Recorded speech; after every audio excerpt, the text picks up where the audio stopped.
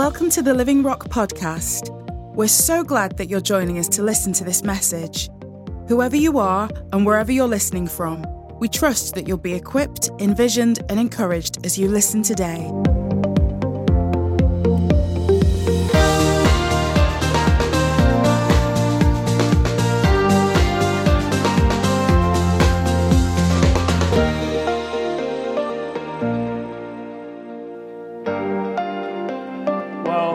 Wonderful blessing it is to be together like this.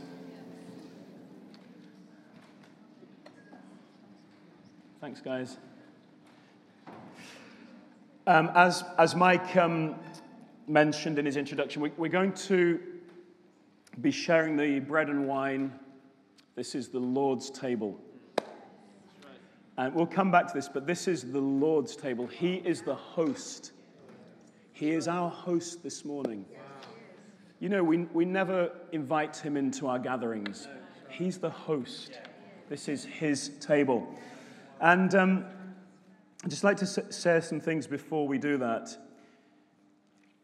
I was thinking about the way the Lord is present when we are around his table. And the Lord is present in several ways, different aspects, different dimensions, if you like, of his presence.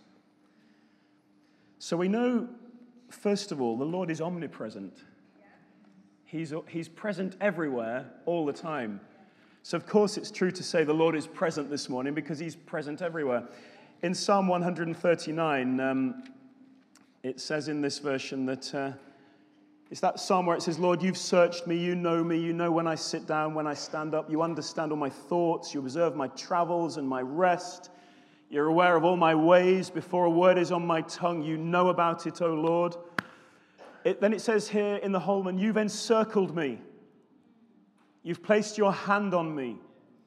This extraordinary knowledge is beyond me, it's lofty, I'm unable to reach it. Where can I go to escape your spirit? Where can I flee from your presence? They're rhetorical questions. We'll never get away from his presence. He's omnipresent. He's present everywhere, all the time.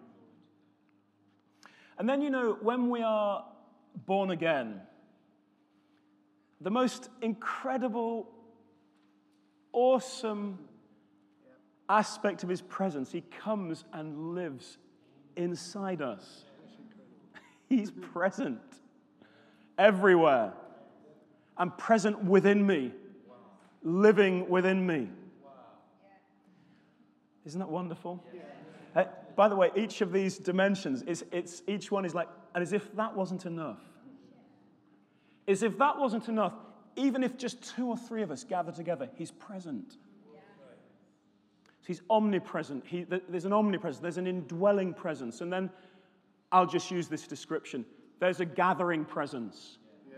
There's a corporate presence, which really matters because there are aspects of the Lord's presence which we can only enjoy and experience like this. There are aspects and dimensions of his presence, even though he lives within you, even though he's present everywhere all the time, there are other dimensions of his presence which are peculiar to when we gather. And you'll never experience those if you give up meeting together. Yeah. And as if that wasn't enough, when Jesus sends the disciples, go into all the world, he says, I'm with you always. There's like a missionary presence. There's a being sent. He's present when we go into all the nations. He's present, and it's not just that he's in all the nations. It's not just that he dwells within us. It's not just that if we go with 2 or 3 others, he's there because there's a gathering. He's there in a particular way because we're being sent out by him. And as if that wasn't enough, he's present with us in a particular way at his table. Paul describes this as a participation in the body and blood of Christ. It's a concept that's theologians have argued over it, debated it, have different views.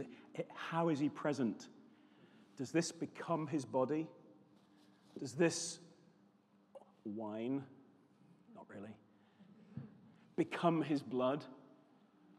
And we would say, no, it's not, nothing physically changes, but it's more than a sort of, yeah, I'm there because you're doing this, and I'm present whenever you gather. It's more than the fact that he's present because he's present everywhere all the time. It's more than the fact that where three of us come around, he lives in each of us. There is a dimension of his presence. He's present here. It's not bodily, it's not physical, but it's very real. He's present. This is an encounter with our great high priest. This is an encounter with our risen Savior. Here is his life, his death, his resurrection. Here is salvation and healing and blessing. Here are all the depths of his sacrifice and all the heights of his enthronement. He's present in the table, at the table. This is his flesh and blood presence. You know, at the Last Supper, Jesus commands the disciples to remember him. And it's not that, it doesn't mean, you might forget me. Every time you do this, you're going to be reminded of me. It's not that. The word actually means when you do this, don't say, oh, well, yeah, I remember Jesus. Of course, it's nothing like that. It means recall him to mind. Be active in actively remembering, recalling, appreciating what he's done for us. And I love the fact that after his resurrection, Jesus reappears to the disciples on 2 or 3 occasions in the breaking of bread or in a meal. So we know about those 2 disciples on the Emmaus Road, and they start to think, maybe this is the Lord. And then it says in Luke 24, and when he broke the bread, then their eyes were opened and they saw him. They realized who he was. And there's another instance at the end of John's Gospel where Jesus is on the beach with them, and they have this meal and they break bread and they realize it's the Lord. And then you find at the beginning of Acts chapter 1, Jesus is appearing, all those appearances to prove he's alive. And he says on one occasion while they were eating a meal together, it doesn't say it's the Lord's Supper, but nevertheless it's a meal eaten. And in those instances, they realize it's the Lord. There's a sense in which this meal is like a rendezvous with Jesus. A sense in which he says, go into all the world, I'm with you always. Oh, by the way, I'll meet you at the table. I'll see you at the table. We'll be together again in a really present sort of way. A rendezvous with Jesus, and it's his table. He's the host all the time. And that's why the early church, it says they devoted themselves to the breaking of bread and prayer. And in that little passage at the end of Acts chapter 2, it mentions lots of things the church did. They broke bread, they enjoyed meals, they gave possessions to anybody who had need. The apostles performed miracles. There's a lot going on in the life of this church. But the breaking of bread is the only thing that's mentioned twice. This really matters.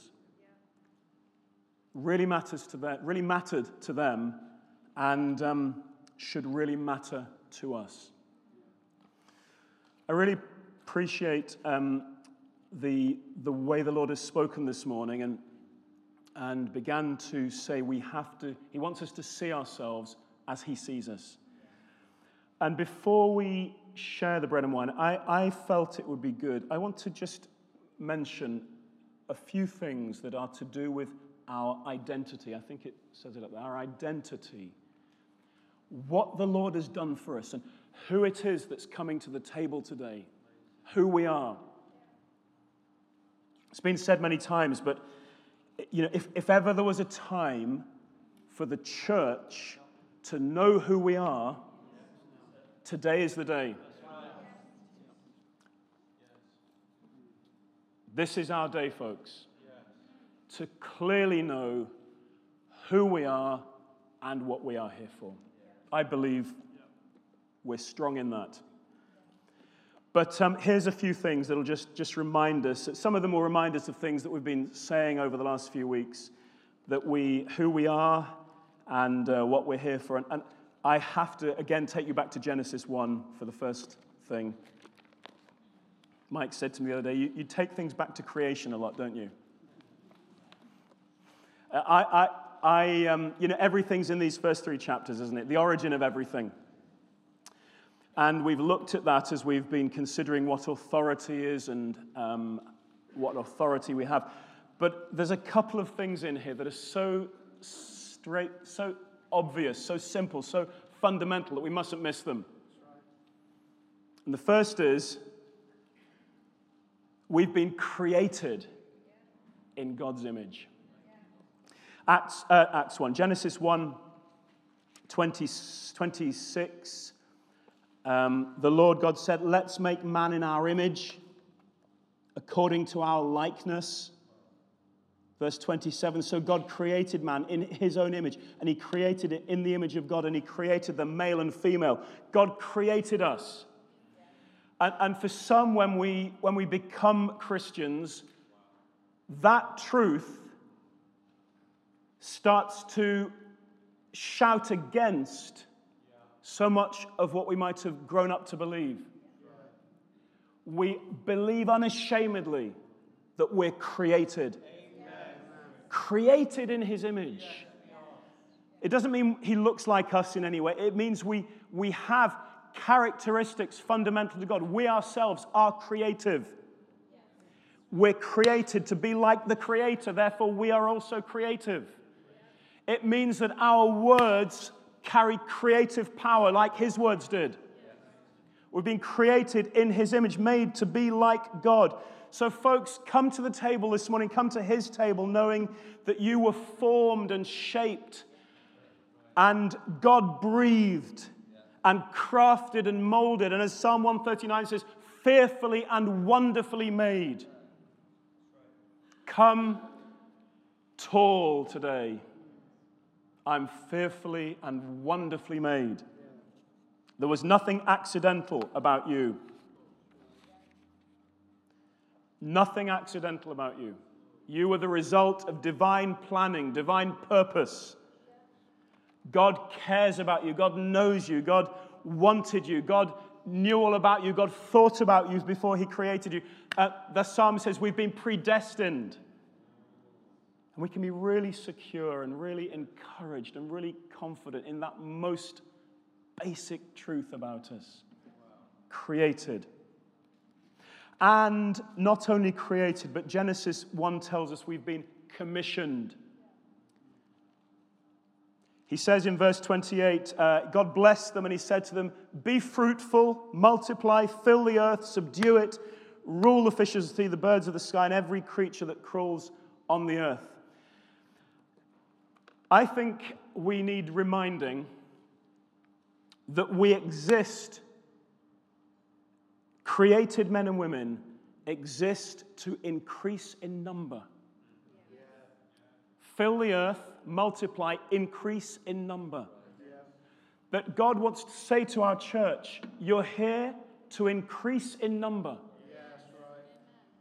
We're never here to hold our ground or maintain what we have or to grow in quality but lacking in quantity. God wants us to increase in number.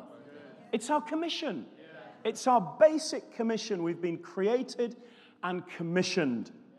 And we can come this morning knowing, do you know, I'm created in his image. The image of God is in me. And I've been commissioned because he has a plan and a purpose. The purpose of God beats within me. Come with a wonderful sense this morning of being loved, of being destined, and knowing your life is in no way an accident. Then let me take you to Acts chapters 1 and 2. There's a wonderful parallel between Genesis 1:2, Acts 1:2. In Genesis, God creates a new world. Men and women are formed from above. They are filled. Literally, God breathes into the man he's made, and the breath of God enters him. And then he's commissioned to fill the earth and increase in number. And we get to Acts 1 and 2, we find that God creates now a new community. And men and women in their thousands are born from above and are filled with the Spirit of God and commissioned to go forth and multiply. Have a look let's just read Acts 1, verses 1 to 8. I wrote the first narrative, Theophilus, about all that Jesus began to do and to teach until the day he was taken up after he'd given orders through the Holy Spirit to the apostles whom he'd chosen. And after he'd suffered, he also presented himself alive to them by many convincing proofs, appearing to them during 40 days and speaking about the kingdom of God. And while he was together with them, he commanded them not to leave Jerusalem, but to wait for the Father's promise. This, he said, is what you heard from me. For John baptized with water, but you will be baptized with the Holy Spirit not many days from now. So when they came together, they asked him, Lord, at this time, are you restoring the kingdom to Israel? And he said to them, it's not for you to know times or periods that the Father has set by his own authority, but you will receive power when the Holy Spirit has come upon you, and you will be my witnesses in Jerusalem, in all Judea and Samaria, and to the ends of the earth. Any of you heard that before? I love the fact their question to Jesus, Lord, are you going to restore the kingdom to Israel? And they ask him, are you? And 3 times he says, you will. He says, not many days from now, you will be baptized with the Holy Spirit. Then they ask him that question, and he says, you will receive power when the Holy Spirit comes on you, and you will be my witnesses. If Genesis tells us we've been created and commissioned, Acts tells us we are enlisted and empowered.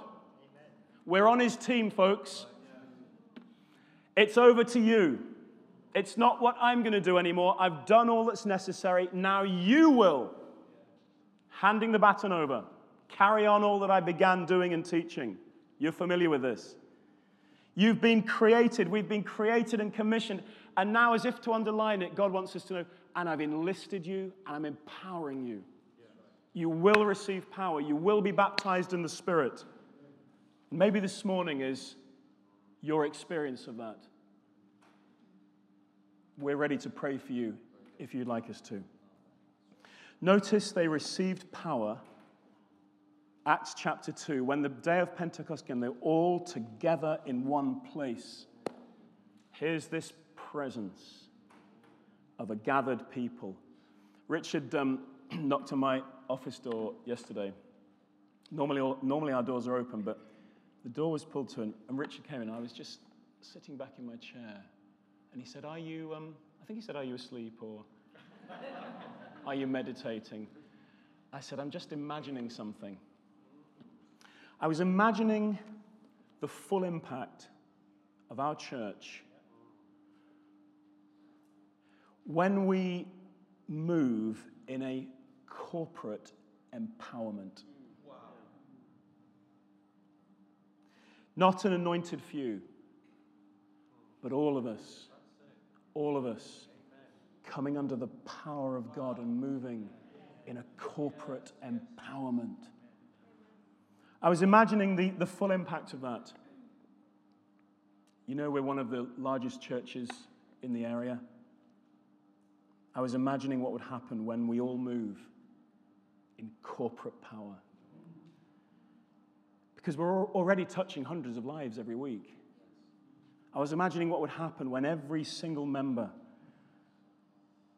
is moving in power, is leading their friends to Christ, is laying hands on the sick and seeing healing, when every member is hearing the Spirit speak clearly and moving in accordance with that. I was imagining what would happen when all of us are hearing words of knowledge and wisdom, and God is directing our paths and our steps. When all of us are speaking, knowing our words carry life, the power to create. I was imagining what it would be like when all of us are really flowing in our gifts and our graces, when the rivers of living water are flowing through every single one of us. A corporate empowerment where all of us are experiencing miracles, sign and wonder. Amen, let it be. And we can come to this table this morning, and this is how we come. We know I'm created, I'm commissioned, I'm enlisted, I and we are empowered. Hallelujah. There's power for us, and it removes all stress and anxiety and striving and worry, because God wants to take us into a new dimension. I don't think I've imagined the half of it, but it's a good start. But here's the reality check, folks. Sometimes we don't feel created in His image. Sometimes we don't feel commissioned. Sometimes you may not feel He's enlisted me, I'm on His team, and sometimes you may not feel empowered. And that's the last place I want to take you addresses that, because that is sometimes how it is for us. Sometimes failure and guilt and shame and regret and sins hang over us. And that's where we need to hear something else about our identity at the table. Ephesians 1. It's not a proper sermon unless you've read from Ephesians. Ephesians 1, 3, verse 3. Oh, hallelujah. Blessed be the God and Father of our Lord Jesus Christ, who's blessed us with every spiritual blessing in the heavens in Christ. For He chose us in Him before the foundation of the world to be holy and blameless in His sight. And in love He predestined us to be adopted through Jesus Christ for Himself, according to His favor and will, to the praise of His glorious grace. And He favored us with Him in the Beloved. In Him we have redemption, through His blood, the forgiveness of our trespasses, according to the riches of His grace that He lavished on us. Abundance this morning, with all wisdom and understanding. That's our true identity, folks. We are also restored and released from our guilt and our shame this morning. This is a participation in His blood, and Jesus Himself in the covenant meal, the Last Supper, He said, "This is my blood of the covenant, which is poured out for the forgiveness of sins." Ephesians, as we just read, in Him we have redemption through His blood, the forgiveness of sins. His blood was poured out for you and I to assure us this morning that we are commissioned, we are created, we are empowered, we are enlisted, because we've been totally restored and released. At His table, we can know this restoration and this release. It seems to me the enemy only really has a couple of weapons: temptation and guilt. There may be some more, but on the cross, Jesus dealt with the result of every temptation. And it seems to me that around the table, He wants to wash us. He wants us to know that cleansing. He wants us to participate in His blood this morning and His body, and know total forgiveness and total wholeness. We can come to this table knowing that we are restored and released. If you need to, confess your sins before you come. And then come with your head held high. And you'll probably want to leave with your arms raised. Come boldly this morning to the table of God. This is His rendezvous with His church. This is His rendezvous with Living Rock Church in Stony Stanton this morning. The Lord is our host. Come to enjoy his presence this morning. Not just the fact that he's everywhere, not just the fact that he lives in you, not just the fact that 2 or 3 have gathered, not just the fact that we're on mission together, but the fact that he's present in his table. This can be for us really powerful this morning. And what I want to encourage in the way we do this is that we give some time now for you to come and to break bread and to share with one another, to pray with one another. We want to make available the opportunity to pray for any who are sick this morning, believing there's power in the presence of his table this morning. I don't know whether, Steph, would you be available to pray for people particularly this morning? In those who are prayer for healing, be fantastic. And so we're going to encourage you to pray together and share with one another and bless one another. This is not chat time at all. This is an opportunity for the body to minister to itself, to build itself up in love. And so to pray in clusters, maybe pray with family members, maybe pray with others in your life group. Let's make sure everybody's included in this. If you've come by yourself this morning, then have a look around you, folks. If you see somebody near you who maybe doesn't have anybody with them this morning, join them in your prayers. If you're a guest or a visitor and the whole thought of this makes you feel very uncomfortable, I understand that. And we have a guest area in the corner, and some of our hosts will be able to just talk with you there and pray with you. But we want this morning to celebrate around the table this morning. Who is on hosting duty this morning? Fantastic. So if you, Alice and Lawrence, if you could just make yourself available, if anybody wants to share with you in that way, that'll be brilliant. So does that sound all right? Yes. Should we just stand to our feet? Say, Lord, thank you for all that you did in paying the price for us so totally, so abundantly. Lord, your body was broken for us, and this morning we thank you for that, and we call to mind all that you've done for us, Lord. We thank you we can come with tremendous sense of who we are this morning. I pray, Lord, that any who need to come and confess sin will know that once they've done that, Lord, their head is held high, restored, released from guilt. And Father, may we all know something very corporate this morning around this table as we share together. Lord, we say thank you. We honor you, Lord. We do this with great joy, but with no flippancy. Lord, you're so honor-worthy this morning. We give you praise. Amen. Thanks for joining us today. There's so much going on at Living Rock Church, and we'd love for you to be involved. Search for us online and get information about upcoming events and more great teaching. Visit www.livingrock.church or search for us on Facebook, Twitter, and Instagram. We meet every Sunday at 10:30 a.m. in Stony Stanton and 4 p.m. in Tamworth and Market Harborough. Feel free to come and visit us. We'd love to meet you.